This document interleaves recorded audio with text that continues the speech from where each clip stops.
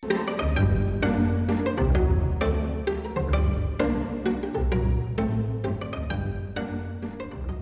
the first few episodes of this podcast, we learned that although a woman's Torah reading or a child's Torah reading or even a slave's Torah reading might in principle be valid, a woman's reading infringed what the sages call kavod hatzibur, the respect due for the public. We weren't sure what kavod hatzibur, respect for the public, meant, and we looked up various examples in rabbinic literature. A Torah reader who wasn't dressed properly. A community that only possessed one Sefer Torah, so that if they needed to read from two places, if they needed to read two passages, perhaps on Shabbat Rosh Chodesh, they needed to keep the community hanging around while they rolled from one place to another place in the Sefer. We discussed a community that did not have a kosher Sefer Torah containing all five of the books of the Torah. They were reading from a chumash in the language of rabbinic literature is a scroll that only contains one of the books of the Torah. And the Ram described a community that didn't possess a complete Sefer Torah as one that was impoverished. And then finally, we looked at a community who appointed a Baal Tefillah, a Shaliach Tzibur, a prayer leader from the youth, a prayer leader who was so young that he did not yet have a full beard. And that too was considered by the commentators to be an infringement of Kavod HaTzibur. We did not understand why a woman's Torah reading should fall into this category, and we learnt the words of Rabbi Yehuda Henkin, who quoted the Ritva, and Rabbi Avraham Minahar, as well as learning the Ritva himself. And we learned that this appears to imply that a community did not have men who could read, i.e. a community that relied on women as Torah readers was a community whose men were illiterate. And we learned the Mishnah from Bikurim and the words from Tosafot that made clear that today, in terms of Torah reading, we are all considered halachically illiterate. A professional Torah reader, a Baal Koreh, reads for everyone, whether they know how to read or not, in order not to embarrass those who cannot read. So we thought perhaps the issue of Kavod HaTzibur, respect for the public, was moot, was no longer relevant to Torah reading today. Be that as it may, there's a further question which we need to examine, and this is the subject of today's podcast. Does the community have the right to determine for itself what constitutes its respect? Kavod HaTzibur literally means the respect due to the community. Does the community have the right to define for itself what constitutes respect? Let's begin with the Shulchan Aruch. In the case of a community that only possesses one Sefer Torah, and the Shulchan Aruch rules, Ein golalin Sefer Torah b'tzibur mipnei kavod hatzibur. We don't roll a Sefer Torah in public between one place and another place because of kavod hatzibur, respect for the public. But the Shulchan Aruch goes on to say, V'im ein lahem ela Sefer Torah echad, but if they only possess one Sefer Torah, v'hem tzrichim likrot b'shnei inyanim, and they need to read two sections, golalin, they roll it. V'yitche kavod hatzibur, and respect for the public is put aside. And this is the general approach, by the way, of the Shulchan Aruch. Rabbi Joseph Karo, the author of the Shulchan Aruch, and as we will see, the Bet Yosef, which is kind of a large version of the Shulchan Aruch, or to be more precise, the Shulchan Aruch is a digest of the Bet Yosef. Joseph Karo in the Bet Yosef rules that a community has the right to define for itself what is respectful. And we will see now that Maimonides, at least in the situation of the non-kosher Torah scroll or the Chumash, seems to take the same view. We learnt in the Mishneh Torah that a community should not read from a Chumash, from a scroll containing only one of the 5 books of the Torah. This is not a printed Chumash like as such as we have in our synagogues today. This is a scroll, but it's not a complete scroll.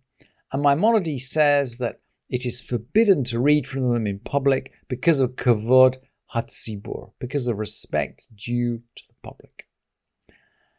So, a questioner writes to him asking, what about a community that has no Sefer Torah? What should they do?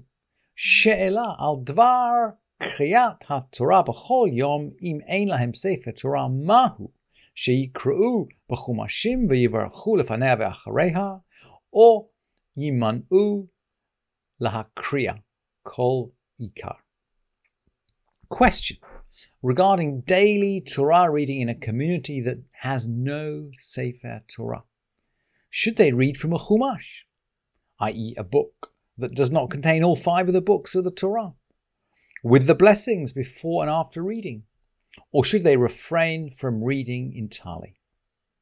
Similarly, the question asks, if the Sefer Torah is not made according to halakha, if it's not made properly, is it permitted for the reader to say the blessings or forbidden? And the Ramban answers absolutely definitively. Mutar levarech b'sefer Torah pasul.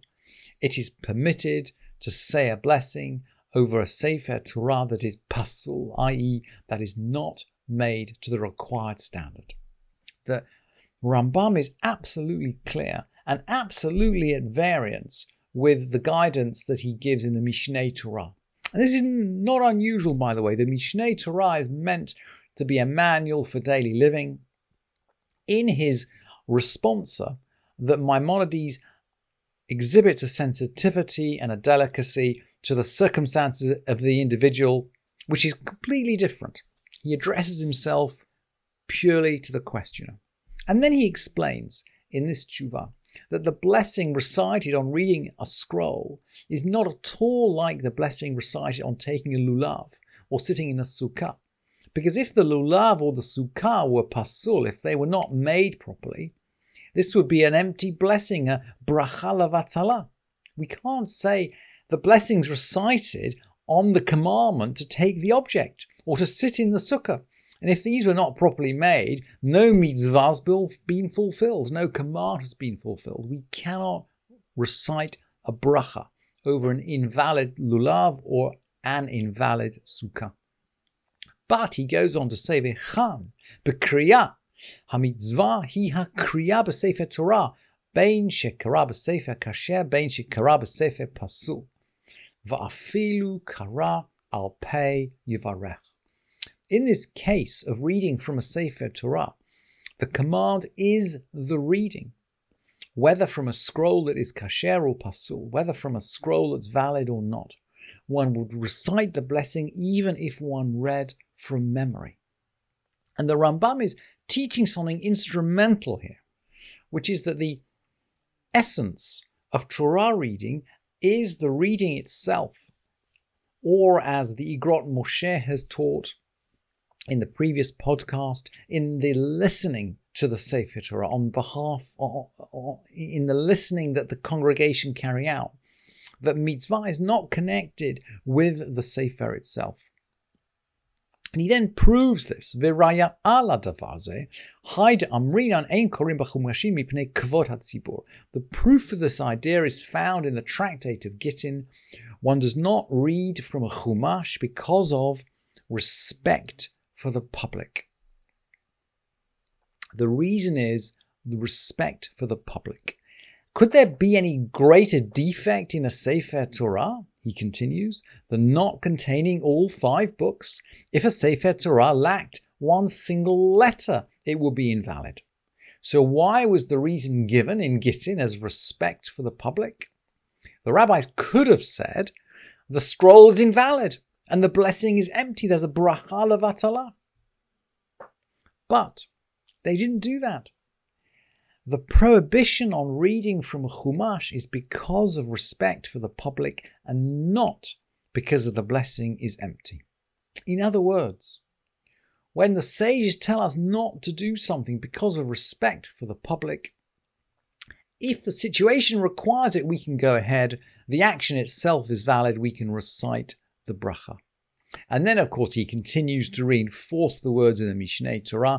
Ve'af al pichen ra'ui afal pikach ra'ui lechol sibur liot lahem sefer Torah, sefer kasher.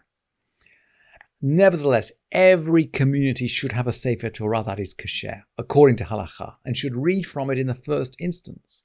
Absolutely, communities should have a proper sefer Torah. But if they do not have one, they should read from one which is pasul and should recite the blessings over the reading, as we have indicated. V'chein hora Rabbeinu Chanoch HaSfaradi Zatzal, Moshe ben Rabbi Maimon Zatzal, and thus taught Rabbeinu Chanoch the Sephardi of blessed memory, and then he signs off Moshe ben Rabbi Maimon of blessed memory. And the Beit Yosef will teach the same halacha. The Ken Katuv, but Rabbeinu Yerucham Sfarim Shelanu She'einam Asuyim Ketikun Sefer Torah Asuli Krot B'tzibur. Thus wrote Rabbeinu Yerucham that our scrolls, which are not made like Torah scrolls, cannot be used for public reading. In other words, he's saying our books, the books that we have today, can't be used for public Torah reading. The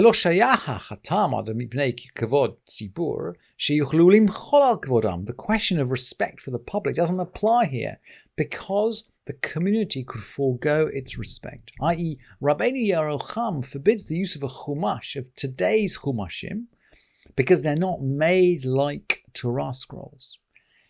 And the Beit Yosef goes on to say, so we learn from his words, the chumashim which are written like a Torah scroll may be read from if the community forgoes its respect.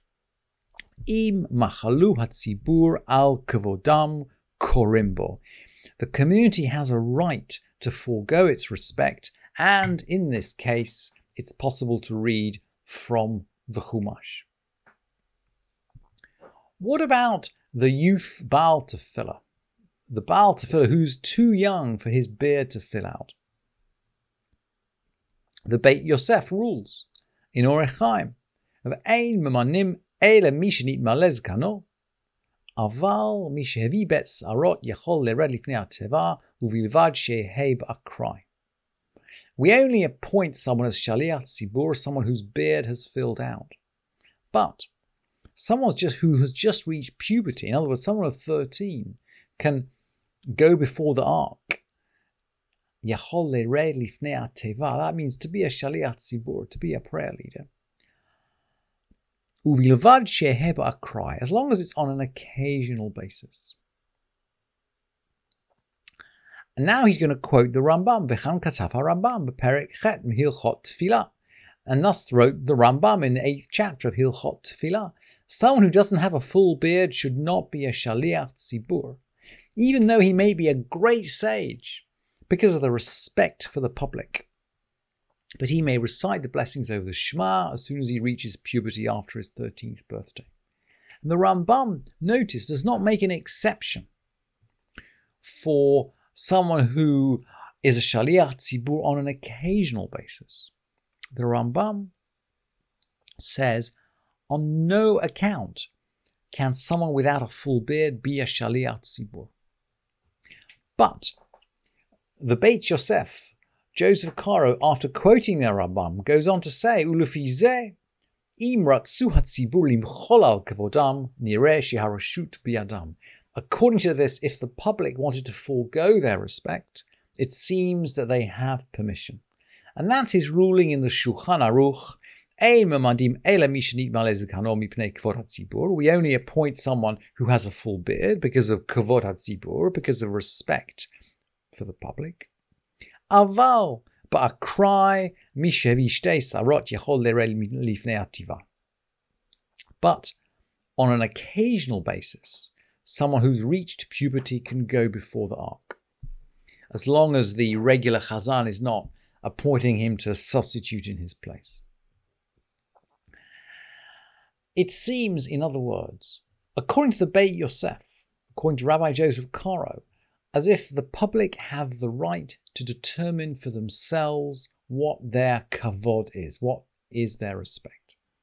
And we're going to see now that while this seems to be the accepted halakha today, and in many synagogues in Israel and in Western Europe, it's considered normal, even praiseworthy, for the youth to take the Amud, for a prayer leader to be chosen from the youth. It's considered praiseworthy for a community to have youth who are willing and qualified to be Yored Lifnei Teva, to be a prayer leader. Even so, we take it as normal that a youth can be a prayer leader, can be a Shaliach Tzibur.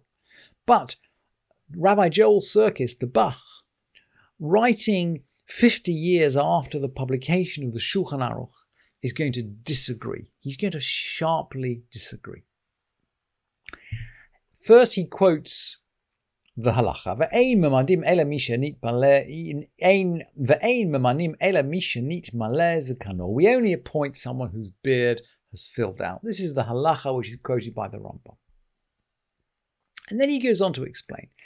It seems that neither the Rambam nor the Rashba would allow the public to forego their respect. In other words, the community cannot determine for itself what is respectful. He continues, for the meaning of respect for the public does not refer to human respect. De'ein pirush mipnei kavod hatzibur, shehu keneged kavodam lifnei bnei adam. We're not talking about human respect, in which case the public could certainly forego it. But it means it's not respectful to the community to send before God someone to represent them who is not of imposing appearance. Just as they would only send a representative of stature and noble appearance and full beard to a king of flesh and blood, even if he was a great sage, all the more so to the King of Kings, the Holy One.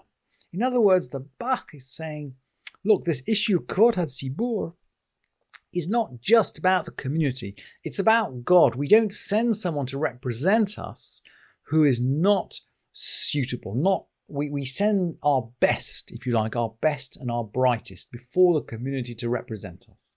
This is written, of course, with regard to the Shaliach Tzibur, to the prayer leader. Whether a woman's Torah reading fits within that category or not, the Bach does not make clear. In today's synagogues, women Torah readers are often as learned and as qualified as men. I'm not sure that a woman's Torah reading transgresses the Bach's directive that we only send our best and our brightest to represent us. But that's not the only reason he gives. He goes on. Ela hadavar pashut, kevan shikach tiknu chachamim dechashshu likvod hatzibur ein biyad hatzibur limcho. The matter is clear. Because the sages have ordained that they were concerned for the respect for the public has no authority to forego it. In other words, we cannot abrogate a ruling of the sages even if that ruling is no longer relevant. That's the Bach's second reason. And then he gives a third reason. Vetu de'im ken kol hani takanot shetiknu chachamim mipnei kvod hatzibur shelo. Furthermore, if this were the case, and you said that the public were permitted to forego their respect, then all the ordinances of the sages concerning respect for the public would serve no purpose, because every community would forego its respect. In other words, we've got the slippery slope. We start making an exception here, and we end up making an exception everywhere. And then he gives the whole list, not rolling a Torah scroll in public, a woman not reading in public because of respect for the public, someone in rags not blessing the people because it's embarrassing, a child not blessing the people because it's not respectful to the public to be under his blessing. The Bach is saying, look, if you play around with one of these, everything goes. Everything goes. And finally, vetu d'nasu Yisrael agudot tzibur ze yimcho v'tzibur ze eino yimcho. Ele vadai ein biyadam limchol la'akor takanat chachamim. And furthermore, Israel would split into separate groups. He's concerned here about consensus. One community would forego its respect and another would not. And he concludes, but clearly they, that is to say the community, has no power to uproot the ruling of the sages. And in this last point, the Bach reminds us of the words of Rabbi Yehuda Henkin, which we mentioned in an early episode of the podcast.